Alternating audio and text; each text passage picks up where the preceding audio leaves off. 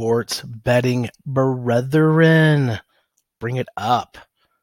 It's Friday, July 27th, 2018.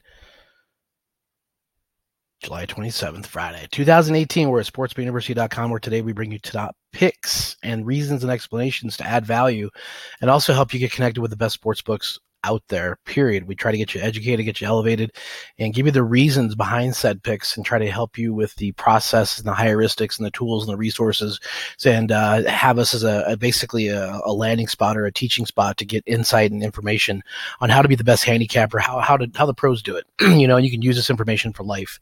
And so that's what we're here for, is to help you have a better success rate and get you educated, get you elevated, and turn you loose. We do want to have you stop by the website and take advantage of everything we have going on. Plus, in the meantime, let us know if you want this information to you sent on weekends and holidays. Just drop us a message on Twitter, drop us a message at the website. Let us know so we can get these selections to you, which are typically hitting around 60% or more on the weekends and holidays, because that's obviously more opportunities to make more money. So if you want that, it's free, doesn't cost you anything. Just stop by and get connected. So on to today's top pick, and that top pick today is going to be on the Chicago Cubs St. Louis Cardinals over. And right now that total stands at, I'm going to get you a current line so we can grade that accordingly. That current line's at 8.5, and you can get that at 5 dimes. It's hovering around 9. You'll be okay even at 9, but once you get on the 8.5 to 9, actually 5 dimes is at 9 right now. Some other places are at 8.5, so that's where you should see that. But hit that. We've got a couple of reasons here. Weaver is just been giving up a ton of runs.